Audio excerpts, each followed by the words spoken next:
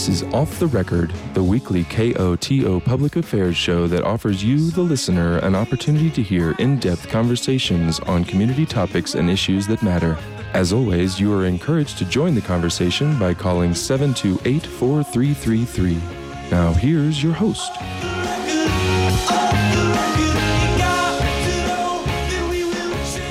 Good evening, KOTO listeners. Thank you so much for tuning in to this first Off the Record of 2022.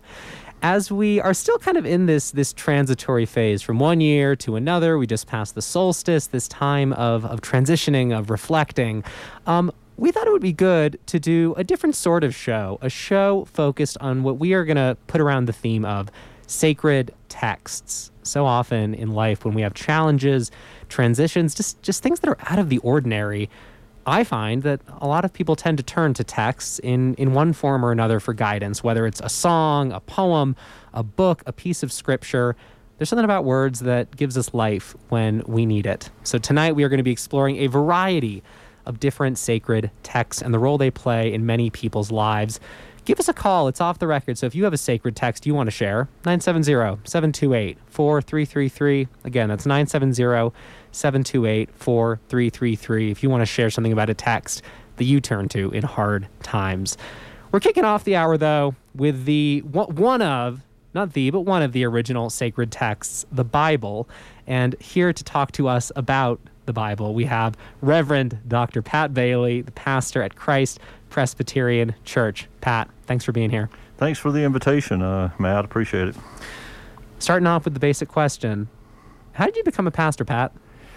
It was a huge mistake in my life, and I just, wasn't very good at anything else. No. Well, I had an experience as a young adult. I was actually overseas. I was living in Spain. That really helped me kind of pull my life together. And part of what followed from that was a sense of, I could, be a minister. I could, be a pastor in this. A long road after that of really preparation and change, thank God, and reevaluating a lot of what my experience had been and what it meant to me. It's been a long process, but I've never regretted the choice for my sense of call. Well, we have you on as one of our local biblical experts to talk about the Bible as a sacred text. How do you think of the Bible as a sacred text? I've done a lot of educational stuff, thank God. So I have a historical view. I have a critical view. I don't just accept it as this thing that fell out of the sky and suddenly is the Word of God in terms of a literal sense of that. But there's a whole historical reality to the progression, the development of the Hebrew Scriptures and the development of the Christian Scriptures. So I have to read that to some degree objectively and read that critically and take the best history and the best criticism that I can get, or the best scholarship that I can get when I read Scripture. So I don't read Scripture simply as here is God's truth forever and for all time. And at the same time, I talked about that objective aspect of it, but there is a true subjective aspect of it, that there are times in our lives when it can truly speak to us, and it can be Word of God, for us in our particular experiences. Well, if the Bible isn't that literal Word of God, as you're saying, yep. What is the value in it then? Why should it be something we turn to if it is not literally from the divine? Just like we turn to great other scriptures, we turn to great poetry, we turn to great rock and roll, we turn to great... There's something in the human spirit that takes in truth that speaks more deeply to us. And I think that that's what the Bible can certainly do.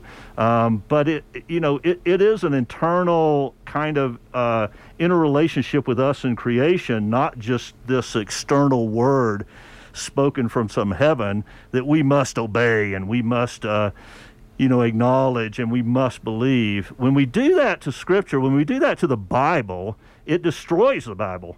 when we open ourselves to the deeper aspects of Scripture and how it speaks to us as human beings in historical, situated reality, I think it can speak very, very deeply. Well, do you have an example of an instance in your life where tapping into that deeper meaning helped you navigate a challenging time? Yeah, I think a part of it is, there's so much there that kind of displays the human situation and takes us through the process of trying to live in the realities of life and death, of suffering and joy, of love and hostility. There's those stories. I mean, it's all story. It's mostly story that help us, that give us stories that perhaps we can identify with, and perhaps we can find ourselves in those same kind of situations and identify with those persons in there in ways that allow us to carry on. A lot of my ministry has been in with the Army, and I was deployed to Iraq and saw a lot of death, and did a lot of work with people dealing with that kind of stuff. And I think those stories, especially the Hebrew scriptures, well, the Christian ones too, man, they are raw in terms of what people are really dealing with, and their failures, and their foibles, and their sorrow, and those are the stories. Those are stories of life. They're not stories of some God who is not empathetic and who does not understand our own suffering. In your time as an Army chaplain, because I can only imagine that being in the middle of a war is one of the most intense experiences possible as a human, one of. How did the Bible help you and those you were a chaplain for navigate such intense situations? Well, you got to meet people where they're at, and you don't start with quoting the Bible. I had a chaplain. I was supervised 6 chaplains as well, and one of them was always, thumping the Bible and always demanding that soldiers understand, the God of the Bible and all that kind of stuff, not understanding that these soldiers and these people were coming from different kind of backgrounds and different kind of situations. So the Bible for me wasn't something that I deployed to gain some kind of purpose that I was trying to do, but it was my own solace. And the services that I did in Iraq was more contemplative services, which are services that try to embrace the mystery and try to be present to what is real and what is actually happening, rather than trying to give them answers to these simple, quick answers. We all got to go to heaven and all that kind of stuff to those things. So I had a community there. The chapel community that I did was more of that kind of contemplative community, and trying to help people ask the questions, reach beyond their own despair or their own horror, and ask the questions about who they are and what does life mean, and how can I find solace in this kind of situations, rather than trying to give them the answers. I don't think the Bible offers us answers. I think the Bible actually invites us to a deeper experience of the realities that we're experiencing. You mentioned earlier that on your journey to becoming a chaplain, you said thankfully you went through a lot of changes. Yeah. Well, over the last few decades, being a pastor, how is your relationship with the Bible, with the questions you seek from it? How has that changed over the last several decades for you? Well, I in my early faith as a young adult, actually, my understanding was very simplistic. It was very literal. I was part of a very conservative kind of community at that time. But I've been graced to be able to go to school and have mentors that have helped me with that. So when I was in college, I minored. I did a bachelor's in religious education. I minored in biblical Greek, so I'm very fluent in Greek, and I use it every week. And also then went to seminary and learned Hebrew as well. and also learn the history of biblical interpretation and theological thought and development. Some people think it's just one thing, that it just, what Christians have always believed, this conservative kind of view of Christianity is what people have always believed, and it's not. It's always been a conversation, and it's always been very dynamic. So for me, the thing that I'm really thankful for is the opportunity to do that, because what that does for me is two things. One, it allows me to read, I think, our own scripture on a much deeper level than I ever had read before. It's so, I think there's so much treasure there. When we read it on both an objective level and a mystical level, the mystical is very important. Well, what the second thing that did for me is open me up to other scriptures, to read Islamic, not only scriptures, but the history and the great mystics of Islam, to read the early Taoist and Buddhist poetry of China, to read, all the Tao Te Ching, all the different kind of things and Native American, witnesses as well. That allowed me to do that. If I had been, just Bible thumping and just, this is the way you got to read it, and it's the only truth that has ever been spoken in the human condition, then I'd be lost. I think, I appreciate being able to read this, to hold dearly the own scripture of my own tradition and the Hebrew tradition, and at the same time recognize where some of the connections are and how the other traditions and their scripture speak volumes and into my own tradition. I haven't become one of those other traditions because my tradition is rich, but they have enriched me by reading their traditions. What are some of those connections you've observed, being so entrenched in comparative religion? What are some of the connections you've seen that just seem to stretch across human spiritual experience? Well, one of the things that when you study world religions is that you got to take each one at their own value. There are certain crossovers and certain things that people are talking to, but you can't go too far with that because you got to take each one in their own voice. You can't take that voice away from them. At the same time, you certainly recognize common ground. I mean, there's a whole broad spectrum of things that are shared, especially in the spiritual aspect, not the kind of metaphysical. We're trying to explain things metaphysically, and we're never going to make a lot of progress doing that. But when you go deeper than that into the spiritual aspect of it and how people practice their sense of presence of something more, when you talk about how people live their lives in relationships to other in their community, so much commonality, and we have so much to learn, from one another. So that's where it really happens, I think. We only have a few minutes left. Yeah. The segments always go way too fast, but I imagine we might have some listeners hearing this who maybe are inspired to revisit whatever their beliefs, sacred text may be, whatever it is.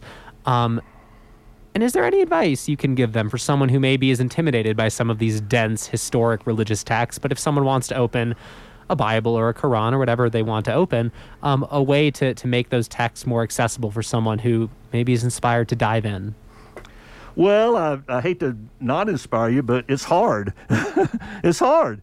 Because what happens is a lot of us grew up, I grew up in the South, so we grew up with all these kind of things about Christianity and about the Bible it's so instilled in our mind that we can't get past them. They're like parents that keep, speaking into our existence. What I would say is the central theme is love. If you stick with the central theme of love, if you believe that what's trying to be expressed there, even in even in some horrible texts, there really are some bad ones there, but what is central is love and how we are invited to express that love in the world. We can incarnate that love in our existence. That's kind of the Christian symbol. That if we know that we're invited to do that, then all the other condemnation and hell and rules and all the other stuff doesn't really matter. But we got to keep that in front of us, the love of God, the love of our reality. Pat Bailey, the pastor at Christ Presbyterian Church. Pat, thanks so much for coming in and being our resident Bible expert for this 15 minutes. I greatly appreciate it. All right. Thanks, Matt. Appreciate the invitation. Listeners, stay tuned. We've got some more conversations about sacred texts coming up. This is KOTO Telluride.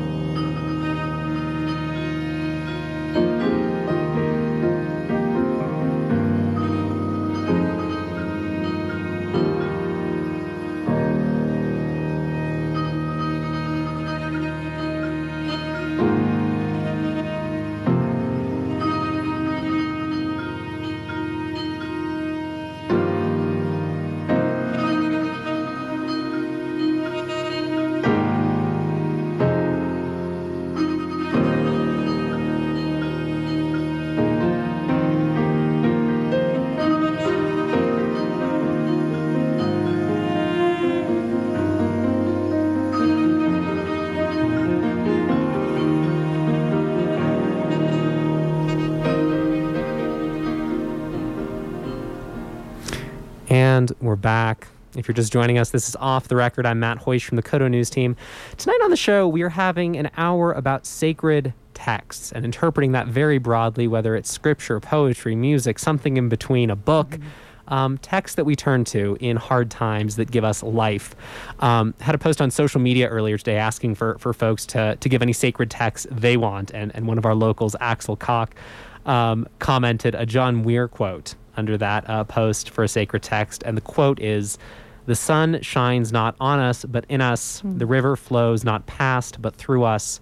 Thrilling, tingling, vibrating every fiber and cell of the substance of our bodies, making them glide and sing. The trees wave and the flowers bloom in our bodies, as well as our souls, and every bird song, wind song, and tremendous storm song of the rocks in the heart of the mountains is our song, our very own, and sings our love." It's a John Weir quote from Axel Koch, who commented that is a sacred text of his. So thanks, Axel. Listeners, if you have a sacred text you want to share, give us a call, 970-728-4333. Like I said, a song, a poem, anything that you turn to in tough times. 970-728-4333. We started with the Bible. We are turning now to poetry with one of our local poets, Rosemary Latola Tromer. Rosemary, thanks for joining us. Hey there, Matt. Starting off with poetry, I have to ask, how did you become a poet? How did you get into poetry? Oh, well, I loved it. I loved it since I was a little girl, and it was playful and fun. It began as play for me, and to this day, that's why I continue to write. Every day is that there's joy, real joy in it. Even when I'm writing about the most difficult things, there is this pleasure in finding the words to meet the moment, and in that moment of, as Pat Bailey was saying before, this contemplation, right? This willingness to be in conversation with the whole world. You have, as you mentioned, this daily poetry practice. You actually have a poetry blog, 100fallingveils.com, where you post a daily poem that you write. What does that daily practice do for you? Not only being a poet, but every day sitting down to put something on paper. Well, it it began as a challenge just for 30 days, and I thought, I could never do that. And then I couldn't stop, because what I noticed was that writing a poem every day does a few things. One is it allowed me to relax enough to not think I needed to write something perfect every day. In fact, it changed everything about the way I wrote. I think in the beginning I wanted to write something good. But if you're writing a poem every day, you can't write something good every day. Like, you really just, you can't write a masterpiece every day. But you can write something true every single time. So when I sat down, and instead of wanting to write something good, if I knew all I had to do was write the next true thing, that became how I met a blank page. And what I've realized is that the way I meet a blank page has everything to do with the way I meet the rest of the world. This practice of showing up, of being curious, of finding a voice, of listening to the world, that changes how I engage with you, right? That changes how I engage with my family, my children, the community, how I relate to whatever my idea of God is, which I don't even know what that is, but I'm willing to be in that conversation. Do you have an example of one of those changes, of a way that being so engaged in poetry has changed your day-to-day life and the way you approach the world? Oh, well, so I used to. There was a time there where I would, actually be on the lookout all day long and be like, where's the poem? Where's the poem? Where's the poem? Then, over time, and by that I mean 10, 12 years, I stopped looking for it everywhere and realized that I could just trust that when I would sit down, something would happen. And I've realized that trust is also what I'm able to meet, like any interaction with that. I'm not sure. Pat Bailey is back, and Pat is I lost my glasses. searching for his glasses. The lenses. Oh gosh. Look, friend, here it is, right here. There's two. There's two. There's another one? There's another one. Oh, we're looking for a second pair of lenses, and Rosemary you found the so second much. pair. Don't follow the blind, or you will both fall into it. Final words from the pastor. Blind leading the blind. Okay. Well, amen to that. Well, I guess and here's a very real example, friend, is and I think most of the people in town know that in August my son took his life. And I think in part because I had 15 years of a daily practice of meeting the world as it is, right? Of showing up and wondering what is the next true thing. On that day and every day since then, instead of turning away from what happened, I really feel like the poetry practice has allowed me to turn toward what happened and meet it in the most vulnerable, heart-opened way possible. And I know that that's because of that poetry practice. Other things too, but that was certainly a large part of it, Matt. Yeah. You chose a couple of poems that have spoken to you that you consider in your way sacred texts. A couple by Rilke, Rainer Maria Rilke. And I would love if you would share one of them. Yeah, you bet. This is You Darkness. The translator is Robert Bly.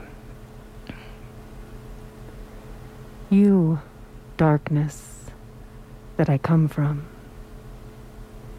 I love you. More than all the fires that fence in the world. For the fire makes a circle of light for everyone, but then no one outside learns of you. But the darkness pulls in everything. Shapes and fires, animals and myself. How easily it gathers them, powers and people. And it is possible a great energy is moving near me. I have faith in nights.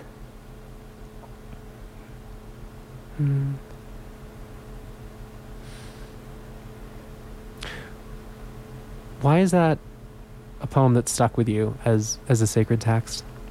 I think that when I first met the poem, I had no idea what it was about, and it didn't speak to me much at all. But then I went through a very, very difficult period, dark night of the soul, we like to say. And this is probably about 10 years ago. And what struck me about this poem is that Rilke was deeply in love with the night. And you darkness that I come from, I love you. He says, I love you more than all the fires. Now, I think that typically, certainly in our tradition, in our Western tradition, we think, light, good, dark, bad. That's one of our weird binaries we've set up. So for Rilke to say this, kind of triggered everything in me. Like, really, darkness, I love you? And then I started feeling into that. Really? Like, I started to understand what he was saying, that the darkness pulls in everything he says, that in this darkness, all the things that are in light, we're all super separated and distinguished. But the darkness is this great equalizer. It's this communion. It's this ability for us all to really be one, right? I fell so hard for this possibility of oneness, and in fact it sparked a deep love affair with nothing, which sounds strange, but truly that is what happened, and I think it was the turning on its head of how do we perceive darkness, and then that changed everything for me, right? So that I thought, okay, if it's not like just light good, dark bad, we'd like to happy good, pain sad, pain bad. Well, no. What does pain have to teach us? What in us is possible if we turn toward the pain and say, what do you have to teach me? And let that be as powerful of a guide as what we think makes us happy. So it was the beginning, I think, of this snowball effect of being able to turn toward anything in the world. The love affair with nothing turned into a love affair with everything, right? There's the paradox, there's the sweetness of it. And so how to turn to anything and say, I suppose, I love you. How could we turn to anything and like Rilke did and just say, you that I've come from, I love you. Oh, wow. I could talk about that poem for another 20 minutes. I mean, we could. No, I read Letters to a Young Poet this past summer, so Rilke was on my mind a bit too. Yeah. One of the other poems you chose was an original poem that you wrote shortly after Finn, your son's death, and I was wondering if you'd want to share it. Well, it's just from about a week ago.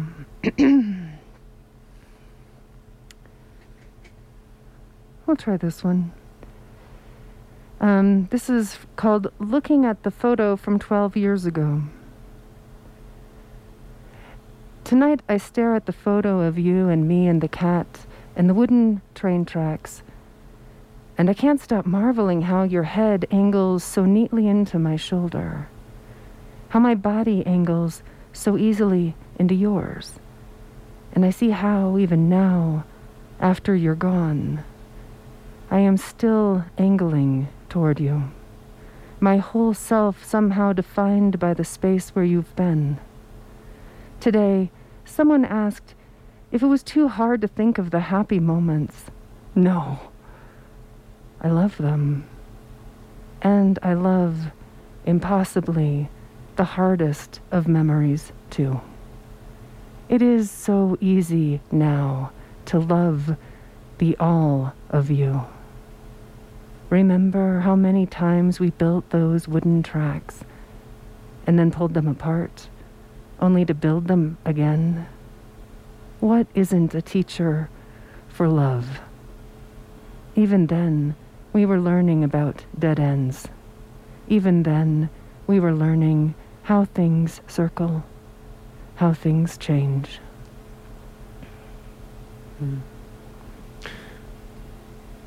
Why did you choose that poem?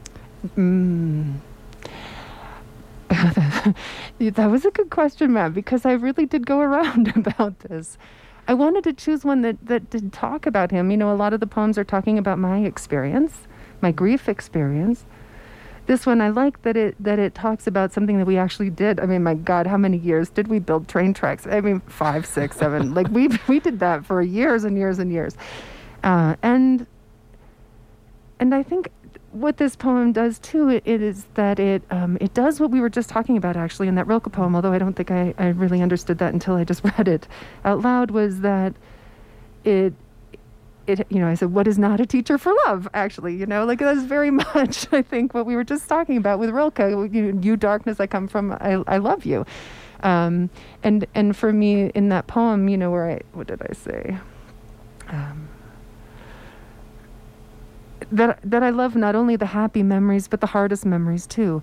I think that somebody has said, you know, after Finn died, I'm just going to remember the good times. And I said, oh, not me. You know, I am going to remember it all. I'm going to remember it all, because all of it, including this most difficult chapter of meeting his death, is part of learning to love him, right? Is part of what's changing me as a human being in a moment-to-moment way, is the way that I continue to make that choice to love, to find out how I love him now, and now that he's gone. Yeah, I think that's why. Yeah. If someone's hearing this conversation and is inspired by the role that poetry has played in your life, helping you navigate, find the love in the world in different ways, but maybe is intimidated by poetry, maybe, you know, I don't know, saw an E.E. Cummings poem and got really confused. Is there a poet or a collection of poetry maybe you would recommend for folks who want an inroad into this as a way to start to love it as much as you do? Absolutely. I have so many. And if you are interested, you can write to me and I will send you a bibliography with all of my favorites. But let me say that one of my favorite books out right now in the world is called Poetry of Presence. The editors are Phyllis Cole Dye and Ruby, I'm spacing her last name, but you'll find it, Poetry of Presence. That has a beautiful white bird on the cover. And it's a collection of mostly contemporary American poets, although there are a few others in there too. And the poems, I would say, are 98% accessible on the first reading. Then you can read them again and again and continue to get something else from them. But none of these poems will make you feel stupid. You know, I think they will all make you think, oh, that was a poem. Oh, I liked that. I want to just honor that a lot of people were made to feel stupid with poetry, and I just, on behalf of all well-intentioned or just, you know, unhappy English teachers who did that to you, I apologize on behalf of poetry. Welcome back. Poetry isn't just for, you know, it's not just for grandmas anymore. Rosemary Watola-Tromer, a local poet extraordinaire. Thank you so much, Rosemary. Oh, what a joy. Thank you so much for inviting me, Matt. Rosemary has a website, as I mentioned earlier, 100fallingveils.com, if you want to read more of her daily poems. I have to mention that Rilke poem, you read it from memory. You just recited it. So listeners, just so you know, that first poem was purely by memory, which was really beautiful. All the poems are beautiful. And one other thing, the National Suicide Prevention Lifeline phone number for anyone who wants it, needs it, 1-800-273-8255. Our next guest on this hour of Sacred Texts is Art Goodtimes. We actually did a pre-recorded interview with Art, so I will throw you back into the time machine to the recent past when I spoke with Art Goodtimes, and we'll see you on the other side. Here is Art speaking about his sacred text of choice. Art Goodtimes, thank you so much for joining us. I'm glad to be here. Art, for those who don't know you, you are a former county commissioner, a local poet, a mushroom festival laureate, I dare say. You're really a man of many things and a bit of a local legend. So glad that you could make some time for this. And join us to talk about one of your sacred texts. The text you chose, I had never heard of it before you mentioned it. It is Sacred Land, Sacred Sex, Rapture of the Deep, concerning deep ecology and celebrating life by Dolores LaChapelle.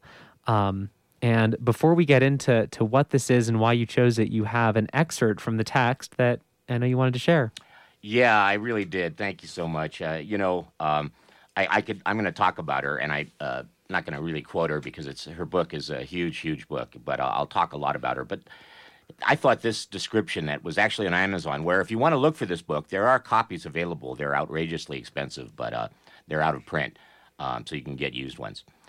It is part ethnography, part autobiography, part philosophy, part manifesto, and part cookbook, or better, prayer book, a book of common prayer for the deep ecology movement, and for persons who wish to live in harmony with the world while constructively engaging in its health and growth. A handbook for a new religion based on the oldest religion, extensively grounded in what real people have believed and practiced all over the world, not just the Judeo-Christian part of it, and throughout human history, not just since the Renaissance and the Industrial Revolution. It's a text and a storybook that explains the factual and personal basis for the validity of deep ecology, bioethics, regional communities, and Taoist practices, and ties them to mountain climbing, powder skiing, sacred earth, and sacred sex. A handbook to guide you in establishing personal rituals that will ground and enrich your life and your community. And I just love that because it says so well what that book meant to me, because for me, it was my Bible. It was what changed my life. It was what's directed all my projects since then. And we can go into some of that, but it took me 6 years to read the book. It's about a third notes, and the notes are absolutely as important as the text. And it's funky, idiosyncratic. She was an independent scholar. She got my favorite poet's name wrong. She got a lot of things that aren't exactly right. Nobody edited this book. She spent years on it herself, and it's brilliant and flawed and wonderful and not well known. I can already tell from this description we're just not going to have enough time to cover every part of this book in our brief conversation. But I mean, based on that almost encyclopedic description you just gave, is there one part of the book maybe you could pick as an example for something that this book taught you? And I mean, you say it's just had such a profound impact on your life. So what is, I guess, one of those impacts? Well, she starts out by examining the history of the world. And she crosses, one of the reasons why she's not well known and she's not connected to anything is because she really went all over the place and didn't have a college to provide her with that kind of audience that she really deserved. Now, the book is printed in Germany and other places, so there are people around the world who know about her, but not so much in this country. As an independent scholar, she really did all this on her own. And the history, it's a combination, as this blurb says. It goes all over the place. Talks about her personal history of being a Catholic writer, religious, devotional almost, a teacher, and then an avalanche took her out, smashed her, broke her back, smashed her into a tree, and she had time to read, and she started reading Heidegger and philosophy, and so she started to understand the world. She began to realize that our history as a Western civilization was deeply flawed. And she goes into like the Greek language problem, which I thought was fascinating. One of the things that was really important for me, realizing that the Greeks took the Phoenician alphabet and molded their language to a different alphabet. So it no longer was tied to the culture, was no longer symbolic. It was no longer the glyphs like we have in Chinese and Japanese and many other languages. Instead, it was this abstract sound. So it allowed people to go into abstract thinking. And we get this whole idea of Plato and Aristotle that, everything is these ideals, that there's ideal things that are beyond the physical, that are metaphysical. And it allowed us to go deep into rational thought. And we have this whole scientific method that is marvelous, but deeply flawed because it's incomplete, which is why I'm such a fan these days of Robin Wall Kimmerer, who I got to be on a panel with just last night talking about kinship. But she's a scientist, a botanist, a really well-respected teacher, and at the same time is an indigenous elder. So what Dolores pointed us towards was an understanding of history. I think that was maybe the most important thing.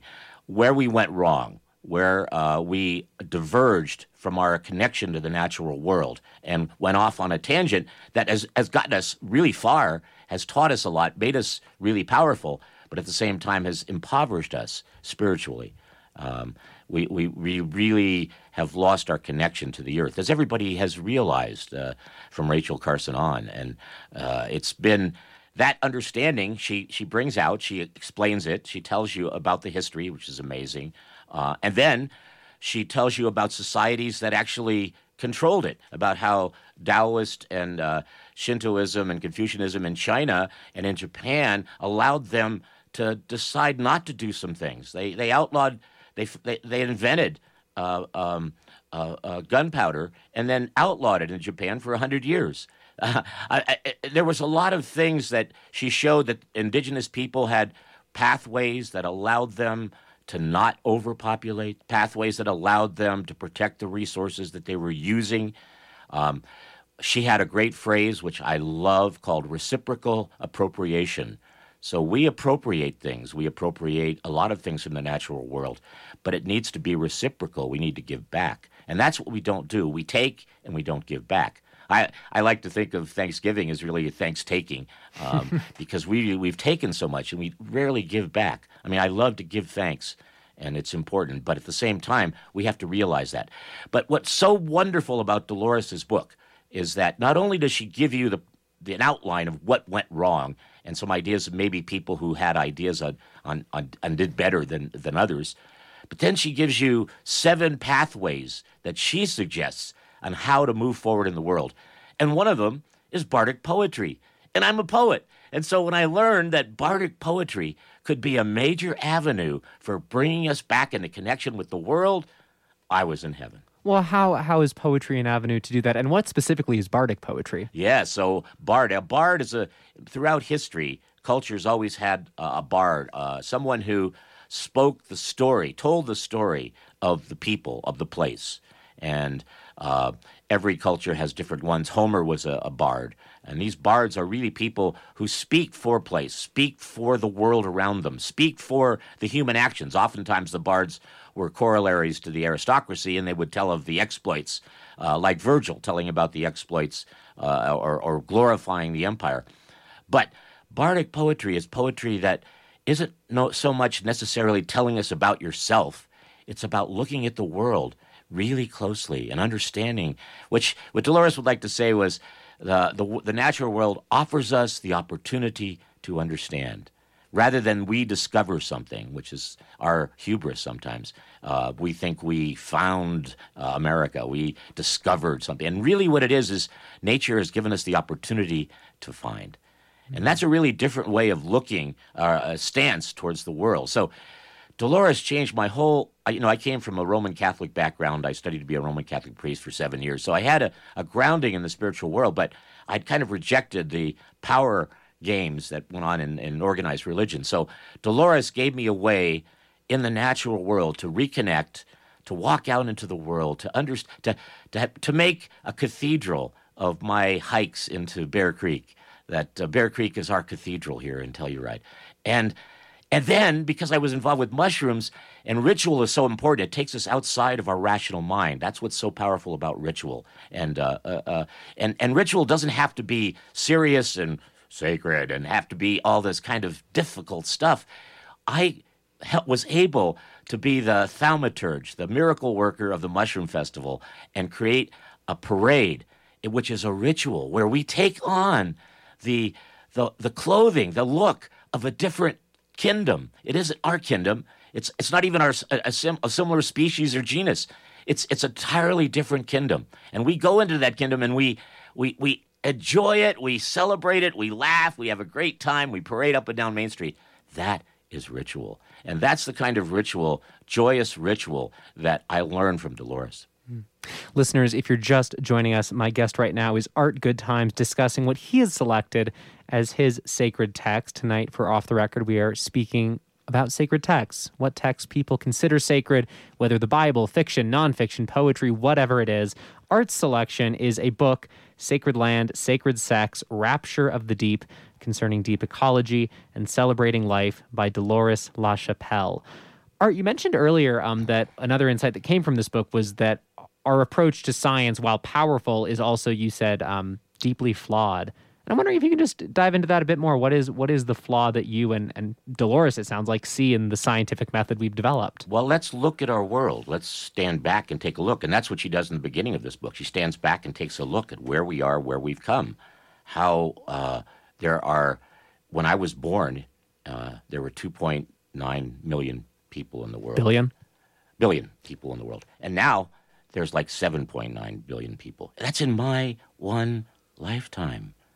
We don't talk about that enough to understand. It's not so much the climate changing. Climate always changes. But what is changing is that we are inhabiting every possible niche, and we're using up resources, and we're taking and not giving back. So if there's one thing I would say, it's that we take and we don't give back. And that's the problem with our scientific method, is we take things and we don't know, or we've lost the learning of how to take back. What I love about Robin Wall Kimmerer with Braiding Sweetgrass is that she understands the power of science. She's a definite scientist. She loves the rational mind, and she appreciates all the wonders it's brought us. But she also is an indigenous elder, and she understands that we need to respect the body. We need to be embodied. We need to understand how to give back to the natural world. And so Dolores helped me balance out my love of science. I used to read poetry books all the time. Now I read Scientific American, Science News. It's fascinating. It's the most fascinating thing happening. There is so much going on. And at the same time, I have a spiritual life. I go out into Thunder Trails where I live and go hiking and look at the moss. I got down on my knees and poured some water on moss. Have you ever done that? Poured water on moss? No. And you watch it turn from brown to green and come alive. It's the most amazing thing to do. You mentioned it took you 6 years to read this book. How old were you when you were reading it? Oh, I was in my 30s. I met Dolores at an Earth First gathering that I helped set up on the Uncompahgre Plateau. I was Earth First poetry editor for 10 years, radical environmentalist. Our motto was no compromise in defense of Mother Earth, which is great. But what it means is if you don't agree with me, I'm going to line you up and shoot you. It's not a way to work with people. It's a way to make people become aware. And so as a youthful and a warrior society, Earth First was valuable, and it still is. But that is not the way to make change. The way to make change is to dig into the radical center, I like to call it. That's why I became a commissioner, because I was able to make real change. Did I change the world? No. Did I make much change? No. Did I start change? Yes. Some people listening to this might not have 6 years to spare to read a book that it sounds encyclopedic in the deepest sense of the word. But is there one or two pieces of advice or knowledge or practice or wisdom that you think you could pass on to listeners that you've garnered from this book that you think would help them in their own lives? Yeah, I love to chant. I have a death chant that I sing all the time whenever I kill something, and I know I'm going to sing it when I die. Chanting is really important. Drumming is really important. Diving into understanding, looking at the world closely, and then writing or painting or dancing or acting it. So all of the arts, the humanities, that's where, we talk about STEM, but it's really STEAM. And that's the real important thing. You have to have the arts to modify our souls. And so I would recommend people, no matter what they're doing, have an art, have something that you use that transforms, that you're able to make the change from your rational mind to your creative self. Art Goodtimes, his sacred text of choice is Sacred Land, Sacred Sex, Rapture of the Deep, Concerning Deep Ecology and Celebrating Life by Dolores LaChapelle. Art, thanks so much for talking with us. Thank you. I love Godot. That was Art Goodtimes in a pre-recorded interview we did prior to this show. So grateful, Art, for you making time to do that and talk in only the way that you can. Listeners, if you're just tuning in, I'm Matt Hoysh from the Kodo News team. This is Off the Record. This hour has been dedicated to sacred texts, to texts, whether it's a song, a poem, a piece of scripture, a book, texts that we turn to that help us get through life, that give us life when we really need it. When I was preparing this show, I was thinking a lot about what my sacred text of choice would be, and a lot of choices. Of course, there were a lot of things that popped into my mind. But one of the pertinent ones that popped up, it's not really a text. It's actually a quote, but I first encountered it as a text, so I think it's okay. When I was growing up, I went to Jewish summer camp, and we had prayer books that we used when we did religious stuff. And there was quotes like strewn throughout the prayer books and little bits that would inspire you as you were in the midst of the services. And there was one that I encountered. I saw this, I think, when I was like 12. Like, this was a while ago. And it's literally just stuck with me in one way or another ever since. And it was about the pianist Artur Schnabel, who apparently, so the story goes, was once asked how he played piano notes to produce such beautiful music. And the story goes, he responded, "The notes I handle no better than many pianists, but the pauses between the notes, that is where the art resides." And that stuck with me for much of my life. That's beautiful, Matt Hoish. Hi, everybody. I'm just going to bomb in and say that this is Emily Scott Robinson here on KOTO Telluride on the Sacred Text Show. And I'm sitting here with Matt. And that's amazing. Actually, as a musician, so much of what we do, so much of what is expert really in music is the space. It's what you don't do that's just as important and often even more important than what you fill the void with. And so I read a book one time, a woman who I know who's a sculptor in the San Luis Valley in Alamosa, and she talked about finding the form within the block of stone that she would work with, and literally her art was all about taking away. That was it. It's all about what you take away. And so I think a lot about that sometimes when I'm songwriting.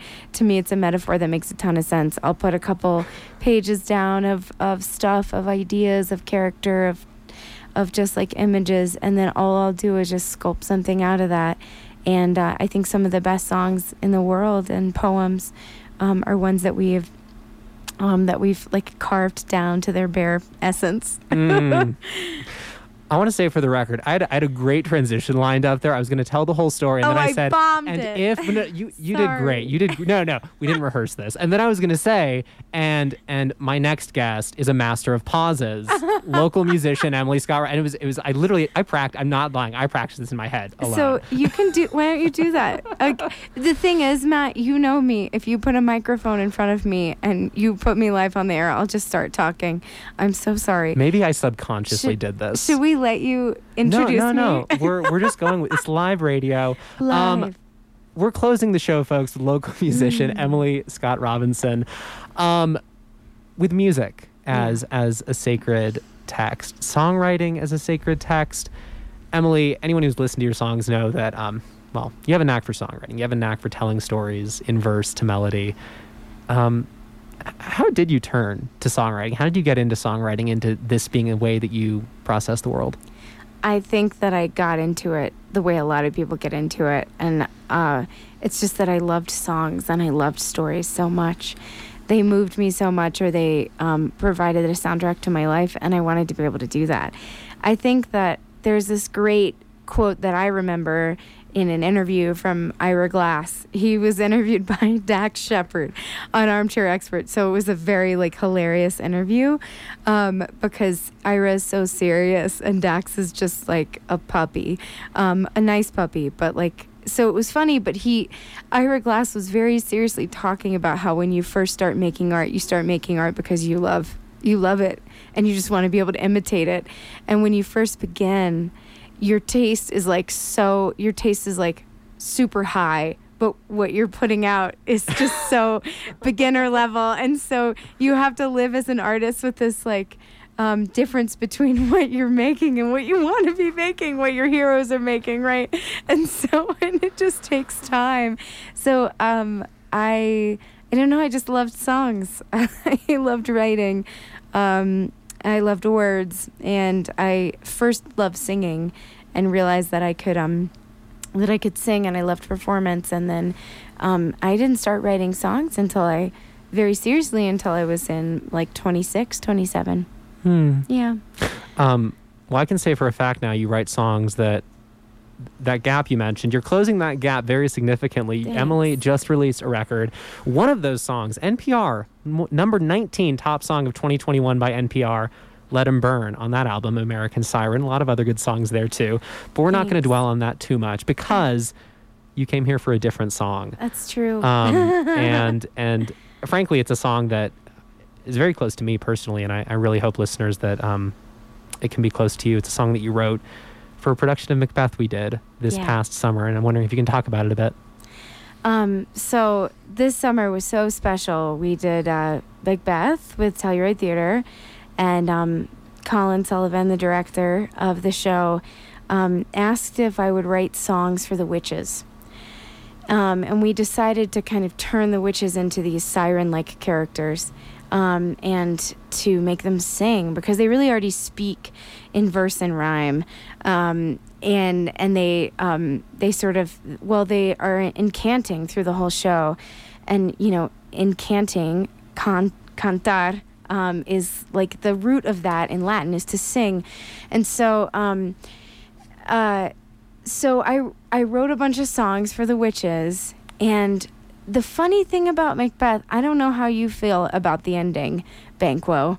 But the funny thing is that Macbeth, as a tragedy, sort of ends up in this big final scene where everyone's in the room and they're like tying up loose ends all in one go, which is like something that, you know, feels a little odd as an ending. So we wanted there to be an epilogue, essentially, where all the witches come out, and also like Lady Macbeth and the Crone and Lady Macduff, where all of the women of the show come out and they provide kind of this epilogue, another note on the future of mankind in this show. Because at the end, like Malcolm, aka Julia Caulfield, News director. our other crack our news director here at Kodo, sort of says, okay, now it's over and we'll bring peace to the land and there won't be any more killing.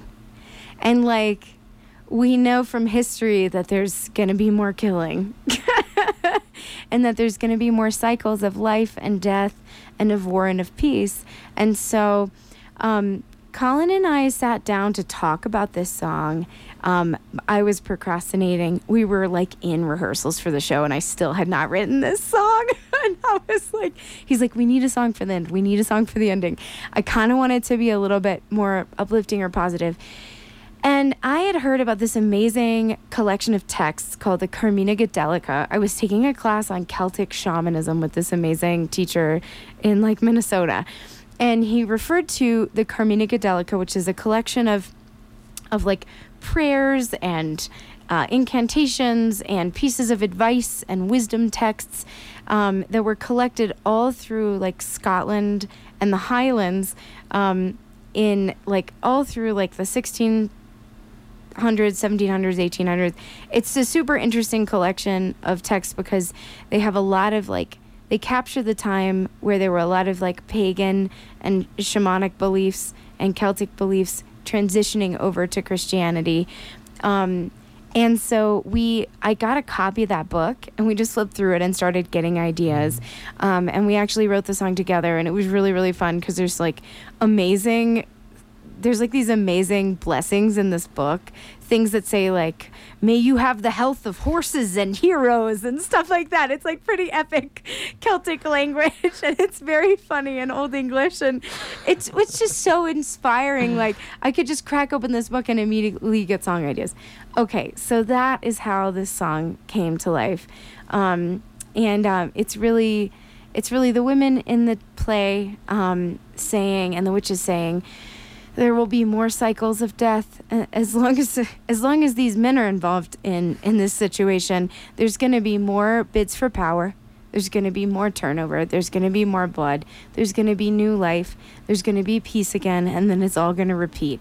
So the cycles of men are like the cycles of moons. They just go through. And so we wanted to capture this sort of deeper wisdom in this song. So that's where it came from. Well, I can think of no better bookend to this show about sacred texts than this song, which I absolutely adore. And I would be honored if you can play it. Thank you. I want to clarify that when I wrote this song, it actually has a 3-part harmony. I can't achieve the 3-part harmony on my own, and my other singers can't be in the studio tonight. And so I am hoping to record this song sometime soon and put it out and release it. This is Of Men and Moons.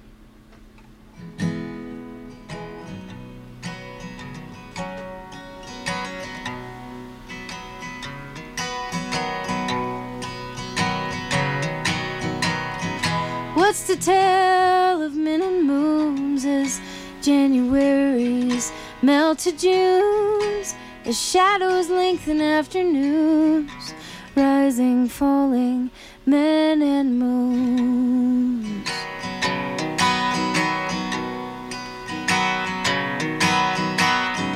Life will come and life will go, with nothing at the end to show. For sound and fury rivers flood to wash the field of battle's blood.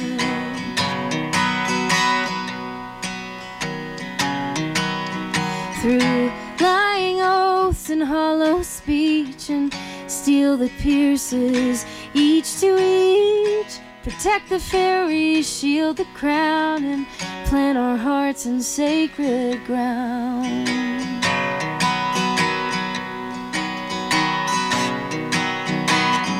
Aid my voice and aid my love, turn mine eyes to stars above, guard my journey through the night, and keep for me a guiding light.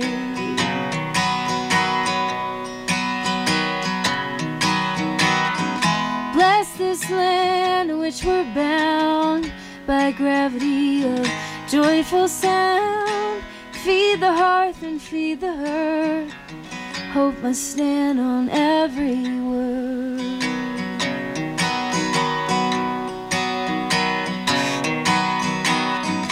What's the tale of men and moons as Januaries melt to Junes, as shadows lengthen afternoons, rising, falling, men and moons. Waxing, waning, men and moons. Rising, falling, men and moons.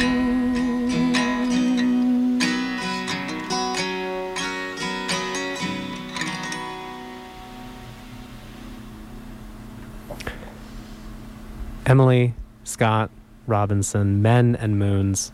Emily, thanks. Thanks, Matt. Her album, again, American Siren. Look it up. Listeners, this is the end of Off the Record. Thanks so much for tuning in. I hope that if you have a sacred text that you have in your life, maybe this is a time to turn to it. It's the best part about sacred texts. You can always find something in them, no matter what. We'll see you next week for Off the Record, tomorrow night for news. This is KOTO Telluride. Thanks for listening to Off the Record. Opinions expressed on this show are those of our guests. Join us again next week for another installment, and in the meantime, drop us a line at news@koto.org with feedback and ideas.